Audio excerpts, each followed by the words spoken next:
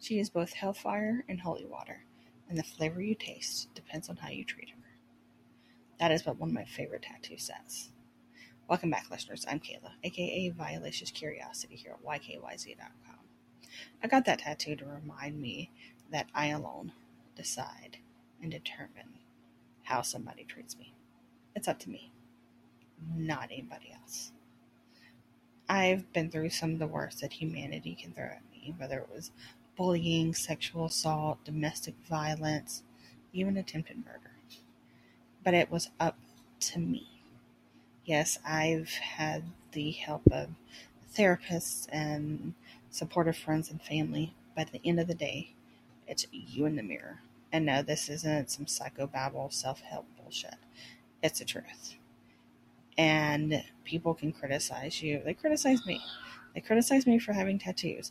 They criticize me for being an intersexual feminist.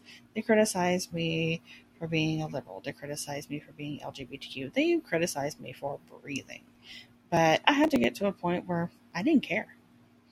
People's opinions don't matter to me. I know who I am. I know I'm flawed. I work on it. So if you're going through that, I'm basically just here to say you're not alone. It takes a lot of work. But hey, I'm here if you want to talk.